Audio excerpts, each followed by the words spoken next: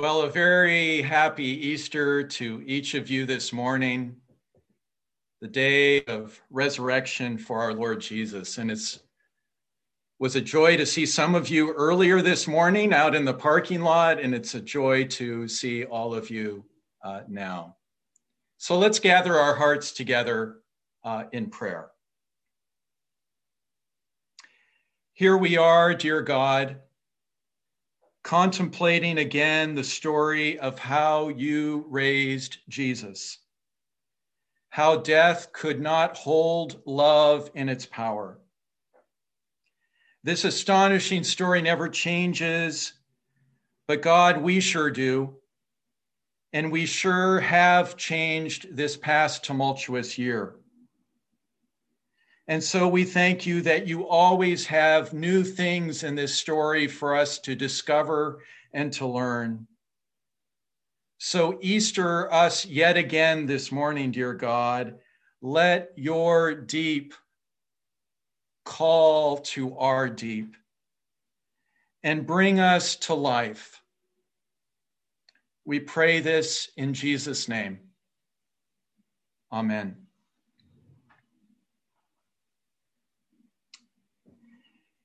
It was a year ago, at the very start of the pandemic, that I first noticed something in the Easter story that I had never, ever noticed before. In verse 1 today, it says that God raises Jesus even while it is still dark. Love is resurrected even while it is still dark. That Sunday, God's grace comes to the followers of Jesus, even while they think they are still stuck in the terrible world of Friday. And friends, this is awesomely good news for us here today, since this past year, so many of us have found ourselves stuck in the deep darkness of Friday. The darkness of crushing anxiety about losing our health or our livelihood. The darkness of our isolation from community and worship and being able to sing together. The darkness of not being able to be with a loved one as they were dying. The darkness of our going through a health crisis, even in the midst of this crisis. The darkness of parents doing work and school and family all under one roof. The darkness of our nation's inability to focus on what is good for all rather than what is just good for me. The darkness of seeing our neighbors of color shot and kicked and asphyxiated.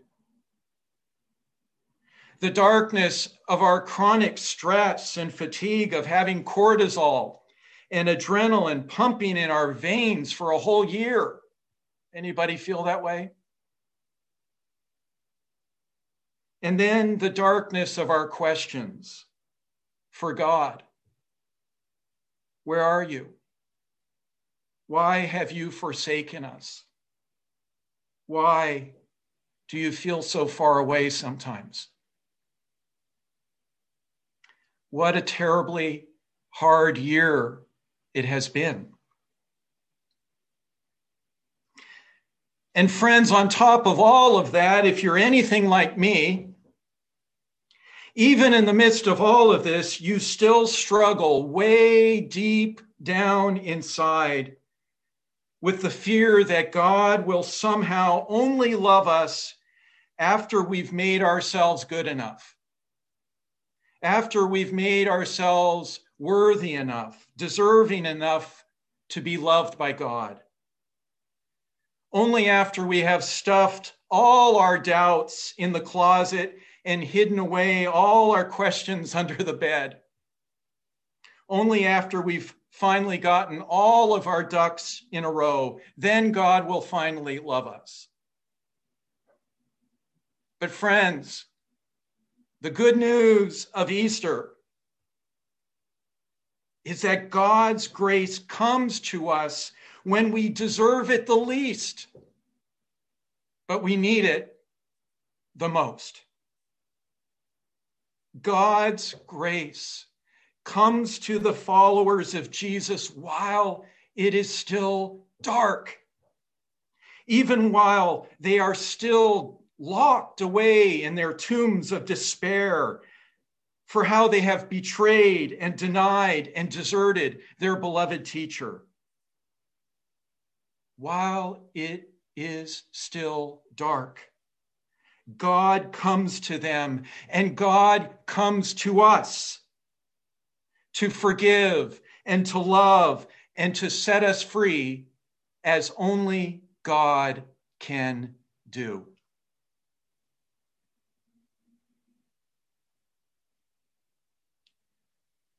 The author Rachel Held Evans says that to be a Christian is to be part of a people who are caught up in the same story with Jesus at its center. And so today, through Mary, we get caught up in this wonderful story.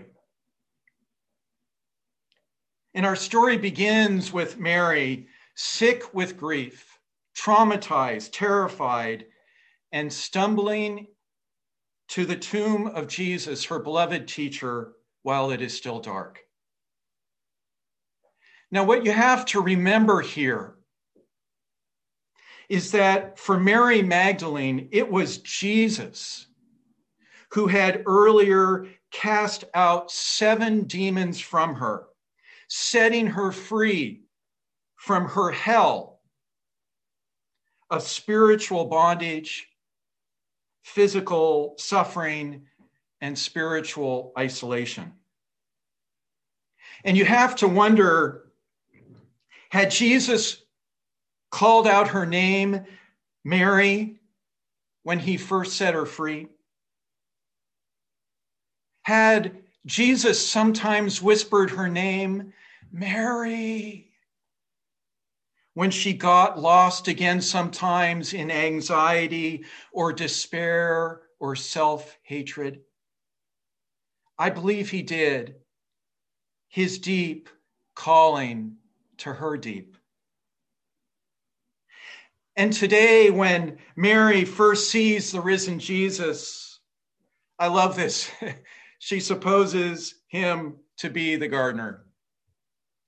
And you have to believe that Jesus had a twinkle in his eyes when he asks her who she's looking for.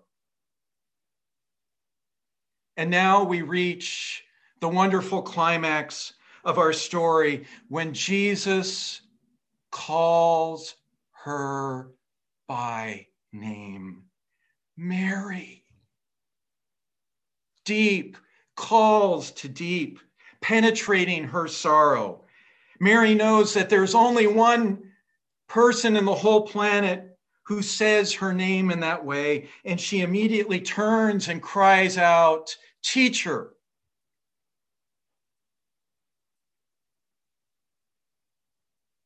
You see, throughout Scripture, we see the tremendous power of God calling people by name. I have called you by name, God says in Isaiah 43, and you are mine.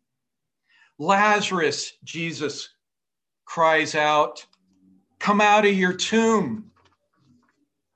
You see, when people hear the Holy One calling their name, they feel themselves called to their deepest, deepest identity, called to come alive, called to become who they really are. Deep calling to deep. And then in the days following Jesus' resurrection, we see the grief-sick and guilt ridden followers of Jesus coming alive. As the risen Jesus calls them each by name, Mary, Simon, Thomas, Clopas, Saul, we see a devastated community of doubters and betrayers and deniers and persecutors coming alive. Crushed and disappointed and failed people, just like us, are now transformed into a new community, now boldly sharing how God's grace has come to save them when they deserved it the least and needed it the most.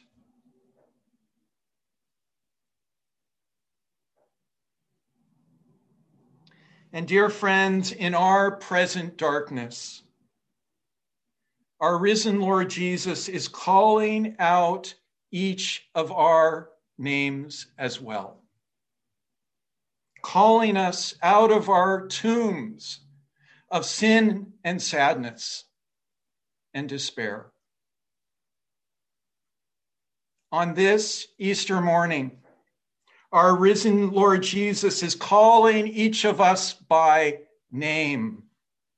Leah, Chad, Glenn, Phoebe, Andrew, Elisa, Miriam, Larry, Ava, and Dottie. All three of you Dotties.